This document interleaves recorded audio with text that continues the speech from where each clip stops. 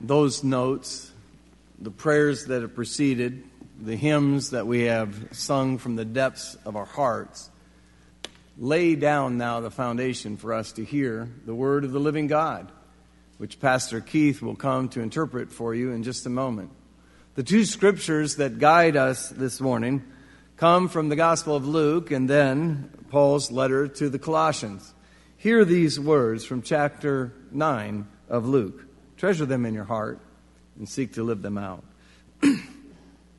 When Jesus had called the 12 together, he gave them power and authority to drive out all demons and to cure diseases. And he sent them out to proclaim the kingdom of God and to heal the sick. He told them, take nothing for the journey. No staff, no bag, no bread, no money, no extra shirt. Whatever house you enter, stay there until you leave that town. If people do not welcome you, leave their town and shake off the dust from your feet as a testimony against them. So they set out. And they went from village to village, proclaiming the good news and healing people everywhere. Now Herod the Tetrarch heard about all what was going on, and he was perplexed because some were saying that John had been raised from the dead, others that Elijah had appeared, and still others that one of the prophets of long ago had come back to life. But Herod said, I beheaded John. Who then is this I hear such things about? And he tried to see him. And from Paul's letter to the church at Colossae, we find these words that are instructional and useful for our faith. Therefore, as God's chosen people, holy and dearly beloved, clothe yourselves with compassion, kindness, humility, gentleness, and patience. Bear with each other and forgive one another if any of you has a grievance against someone. Forgive as the Lord forgave you. And over all these virtues, put on love, which binds them together in perfect unity. Let the peace of Christ rule in your hearts, since as members of one body, you were called to peace, and be thankful. Let the message of Christ dwell among you richly as you teach and admonish one another with all wisdom through psalms, hymns, and songs from the Spirit, singing to God with gratitude in your hearts. And whatever you do, whether in word or in deed, do it all in the name of the Lord Jesus, giving thanks to God the Father through him. May we pray. O Lord our God, on this day, you brought your Spirit in full fruition in Pastor Keith's heart. We ask, oh God, that he might step aside as he preaches this morning and allow that to flow through him to us. In Jesus' name, we honor you, and we ask your blessing upon Keith as he preaches this morning. Amen. The first part of chapter 3 of Colossians. It's not going to be on your screen. Let me read it to you here. It says, since then you have been raised with Christ. Set your hearts on things above, where Christ is, seated at the right hand of God. Set your minds on things above, not on earthly things. For you died, and your life is now hidden with Christ in God. When Christ, who is your life, appears, then you will also appear with him in glory. So, what we see here, and we've been talking through this as we move through our mission statement, which of course is the mission of the church, is to make disciples of Jesus Christ for the transformation of the world. Well, today we want to talk about what does the lifestyle of a disciple look like, a transformed disciple look like, and then we're going to talk about what does the lifestyle of a transforming church like. And the first thing that we read in Colossians, it says that you have to let your heart be transformed, right? And we talked about that a few weeks ago with this conversion idea, that to be a disciple means that you go through an experience where you're converted, where your heart is transformed so that, according to Paul, your mind can be transformed so that your life can be transformed. So think about that, your heart with conversion, your mind, and then your life. Now, sometimes those things don't match up, right? Sometimes you can know something with your mind and not come out correctly, right? Some of you may find this hard to believe, but I think it was last week, I completely, butchered the Lord's Prayer. Yeah, I know. I don't think it was at this service, but it could have been. You know, sometimes your mind, I know the Lord's Prayer. I mean, I'm almost 28 years old, and I've said the Lord's Prayer many times. And I love that some of you are going, what's so funny? A little bit older than that. But I've said the Lord's Prayer in church probably hundreds of times. I'm sure I have.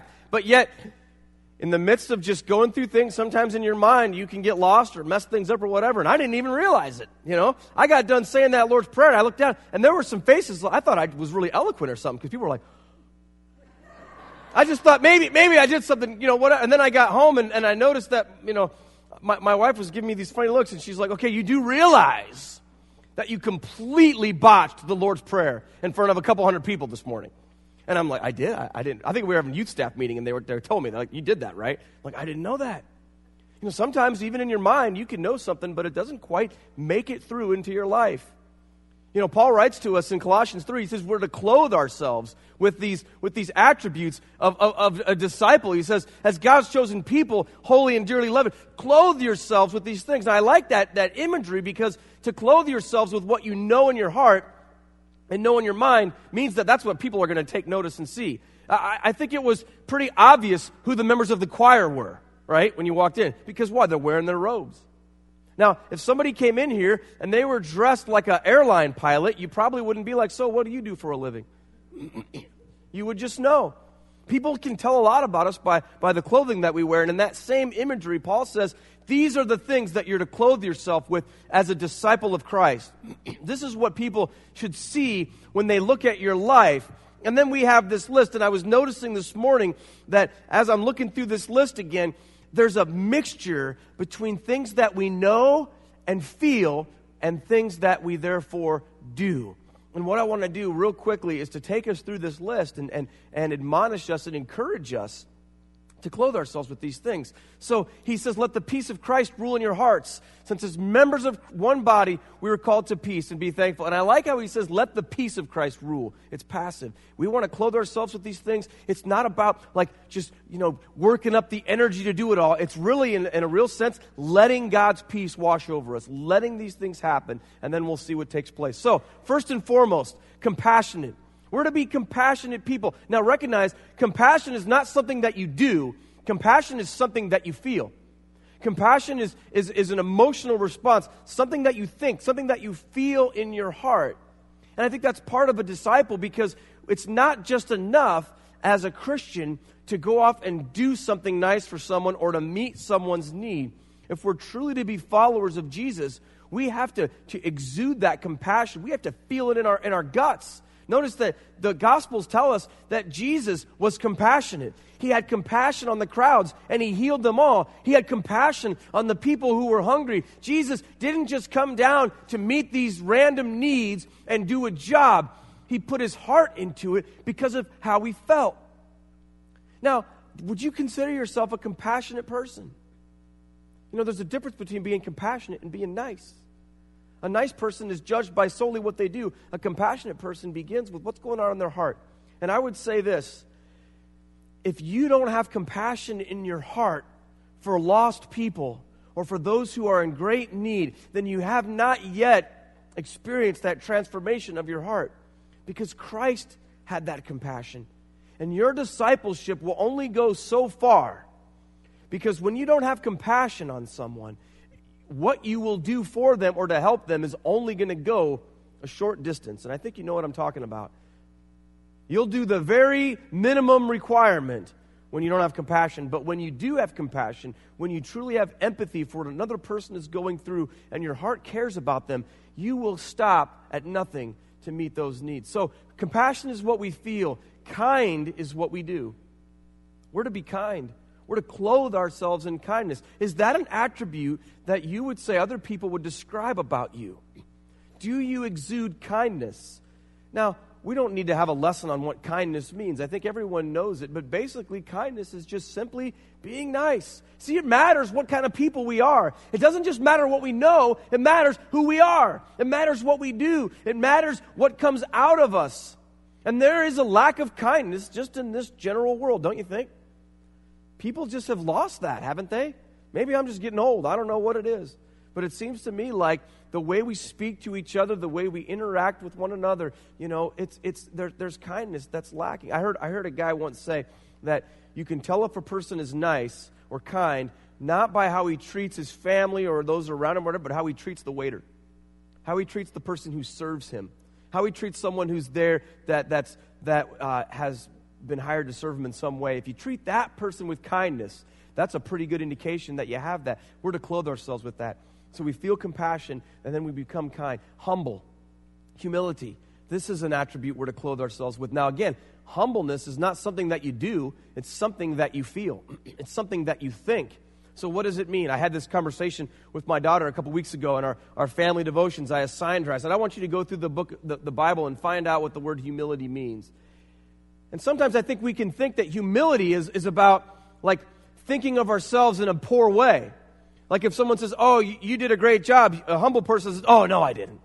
You know, or you look nice today. Oh, no, I don't.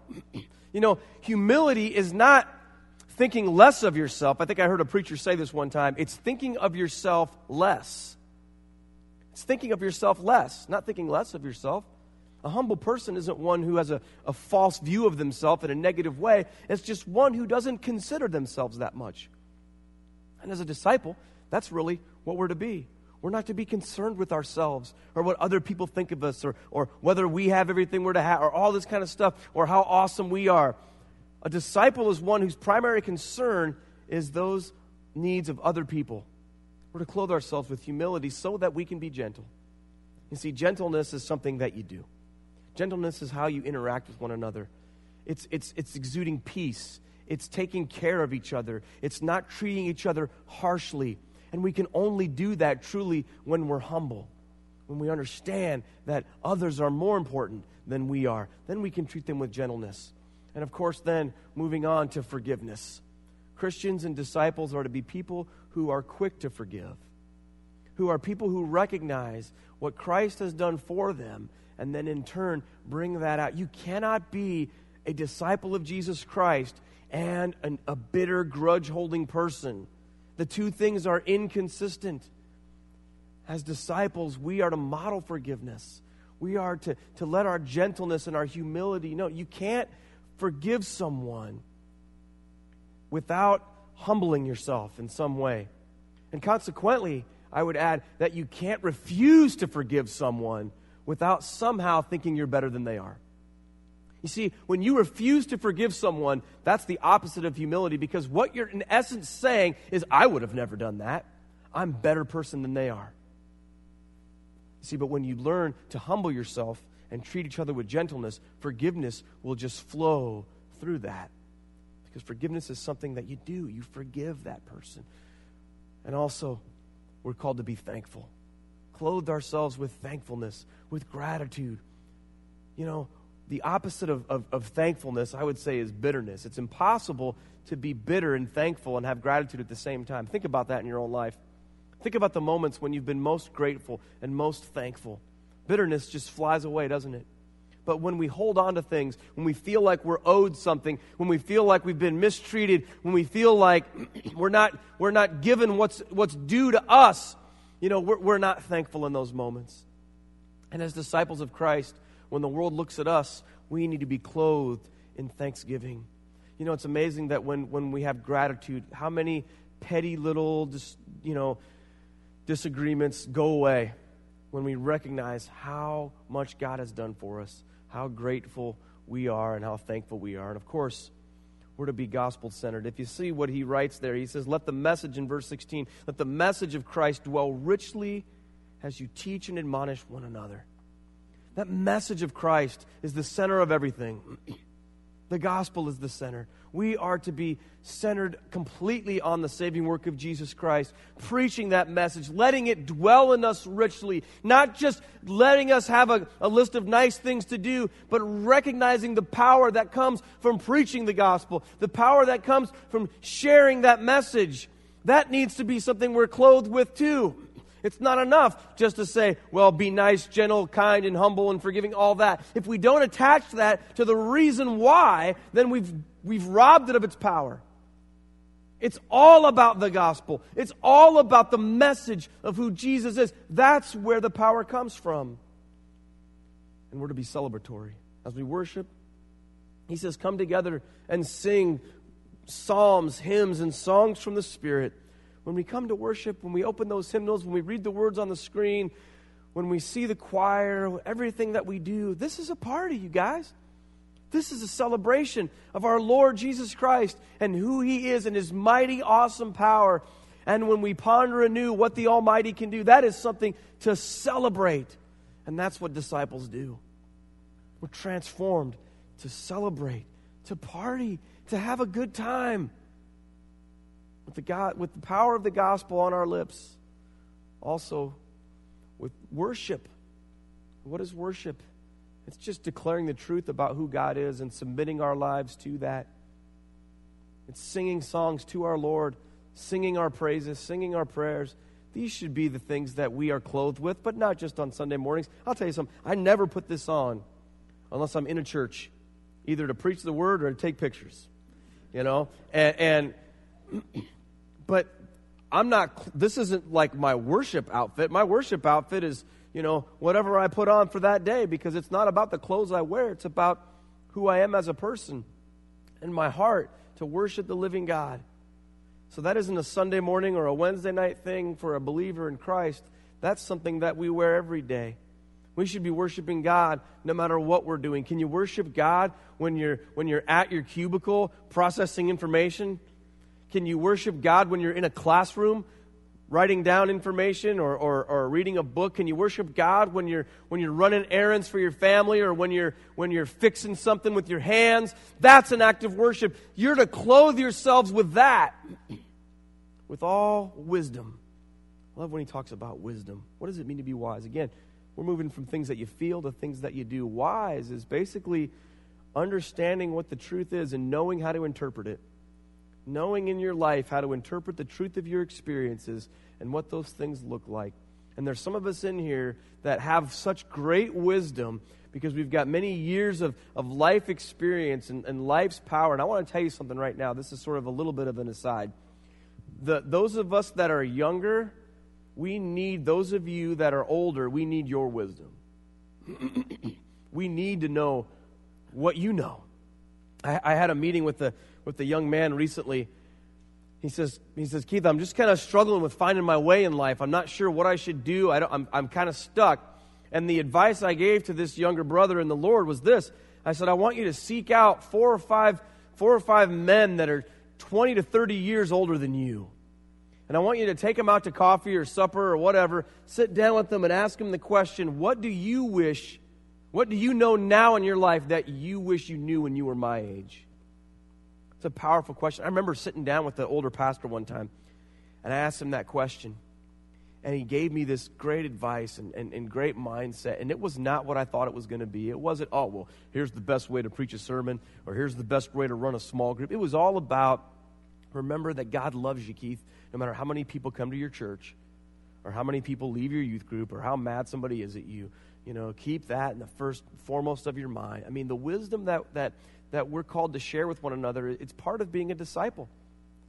I'm part of this discipleship pathway committee that we formed with the Healthy Church Initiative. One of our prescriptions, as you remember, one of the things that we had consultants come and tell us we need to do as a church is to create this discipleship pathway that is designed to take people from the birth to the grave, people who've never known Jesus to people who've known Jesus for many years, and create this visible, clear, simple pathway of discipleship. I'm going to say this. If anybody else is on my committee here, you'll agree. We got the hardest job. We got the hardest job. Pastor Mike's like, you don't know my job. It's pretty hard too. We've all got hard jobs because they're tough. But our group is tasked with this tremendous process that we're to come together. And one of the things that we learned as we talked about this was that we want our discipleship process at First United Methodist Church to be intergenerational. Because we want, as the Bible says, older women instructing younger women, older men instructing younger men. That's the biblical pattern for how wisdom is passed on. And you see, we can lose something if we can fall into this trap as sometimes we lend ourselves to in churches, where we just segregate ourselves based on our life stage or our age. And we have a young adults and an older this and a young women who like to knit class and old men who like to, build pots or whatever. We can kind of do that in the church world. But when we do, we don't always get to share our wisdom. We're called to do that. We're called to share that wisdom so we can be instructive and help one another. As disciples, our job is to make other disciples, to help instruct. And above all, the Scripture says, wrap all these things in love. They're bound together in love. Now notice, every single one of those things is something that you feel or something that you do, except for when it comes to love, because love is both. Love is something that you feel, and it's also something that you do. It's something that all of these other things that you're wrapped with are bound together by. Now, why do we do all these things? Not because, you're just supposed to. Not so you can have an awesome church. Not so you can have success in your career and wonderful relationships. And all those things may come to you, but they may not. But the number one reason, the reason why we're to do these things, according to the Scripture, is because of what Paul writes in verse 12. He says, you as God's chosen people, holy and dearly loved, clothe yourselves. You do these things because God has done them. We clothe ourselves because that's who God is, and that's what God has done for us. God has been compassionate to me. God has been kind to you. He's been humble as He came out of heaven and took upon human flesh and died upon a cross. The ultimate act of humiliation, not counting Himself as better, but counting Himself as the worst. We're gentle because Christ was gentle. We forgive because Christ forgave us. We're thankful because Christ was thankful. We're gospel-centered because Jesus was gospel-centered. We celebrate because He celebrated. We worship because He worshiped. We share our wisdom because He shared His. We instruct because He has instructed. And we love because He loved us. It's not about a plan or a program. It's about who God is. And when we understand that, when we're converted to that, our minds are transformed, and therefore our lives are transformed. Now, if this is all true of individuals, what does it mean for a church?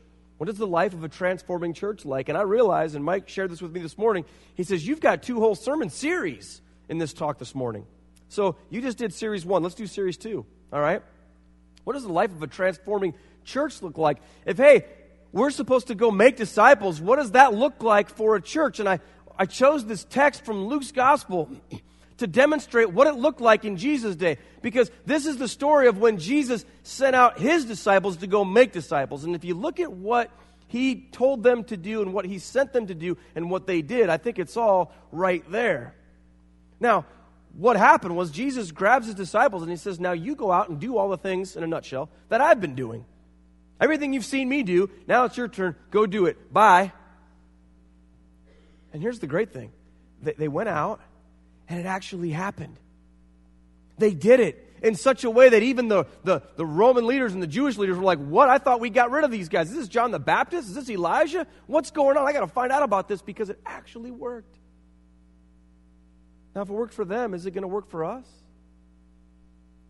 See, one of the things we need to realize is we have the same job these disciples did, and we have the same power. You see, transforming churches recognize this.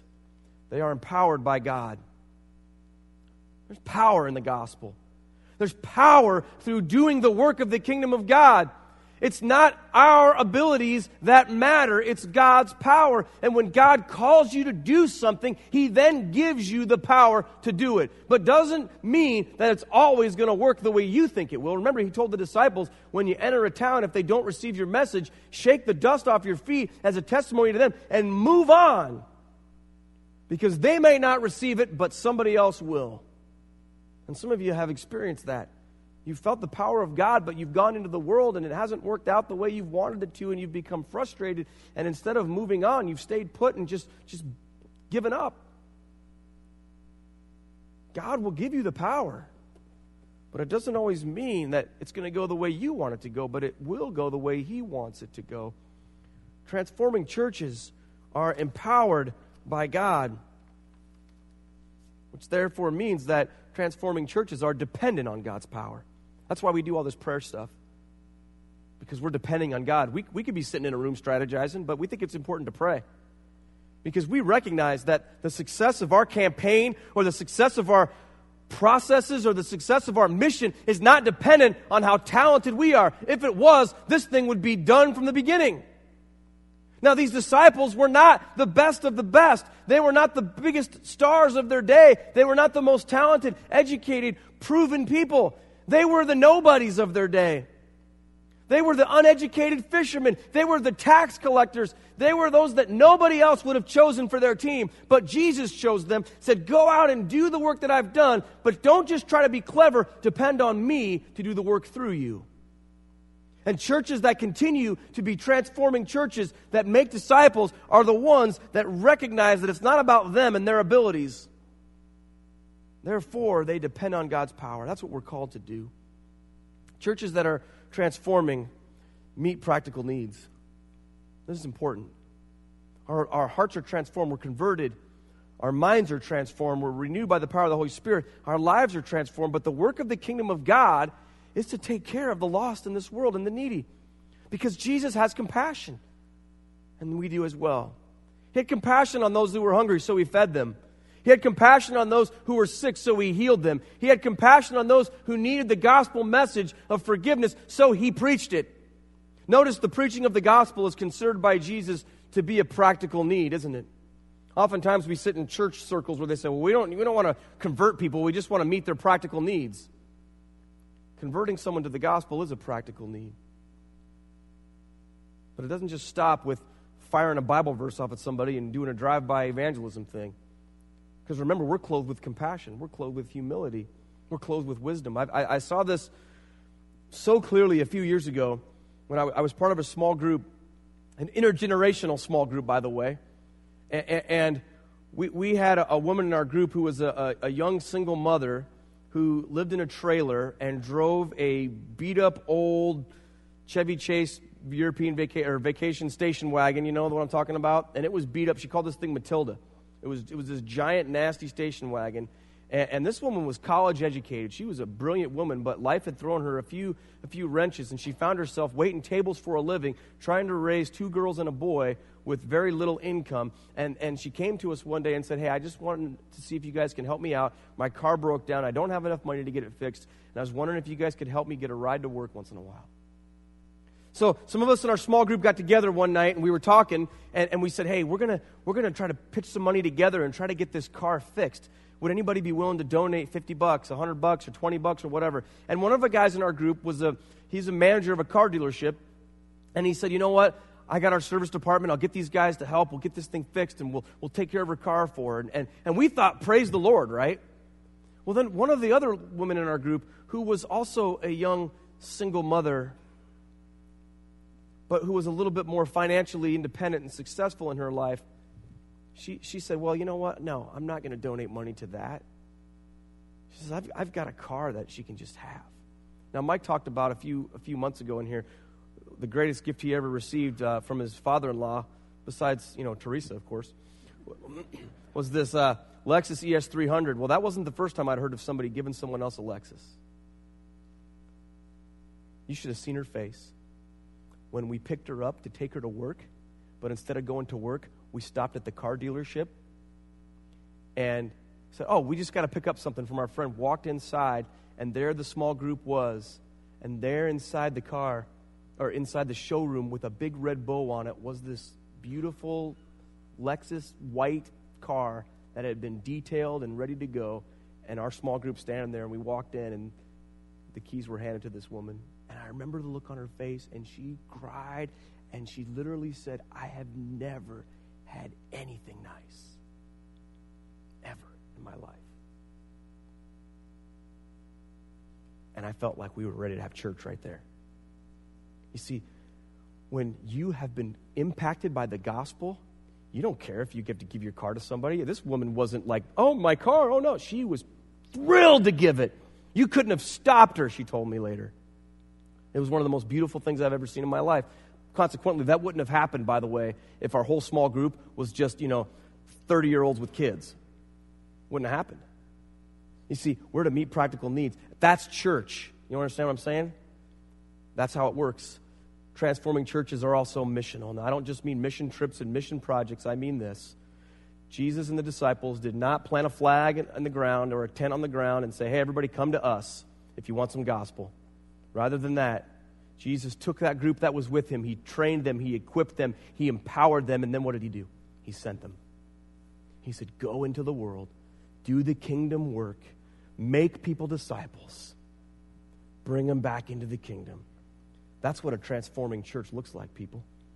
We're gonna have a place, whether it's here, whether it's out there. But make no mistake, our facilities will be beautiful and will be more than adequate. But our mindset can never be, hey, here we are, everybody come see how awesome we are. Let's draw them in. No, we are drawing ourselves in to do the equipping work so that therefore we can then be sent out. Then they may come back to us so that they can be equipped and then be sent out. You see, and it just kind of goes together. It's called the church. It's called the kingdom of God. And that's our mission. That's what we're called to do. And by God's power, it will happen. Why? Because we are God's chosen people, holy and beloved. This is our mission. May God bring it to life in Jesus' name. Let's pray. Lord God, Father, we pray that you would give us the power that comes from the gospel, that all of our work, Lord, will be gospel-centered, gospel-driven, so that the world may know who you are. Father, we clothe ourselves as individuals, and we clothe ourselves as your church, ready for this work. In Jesus' name, amen.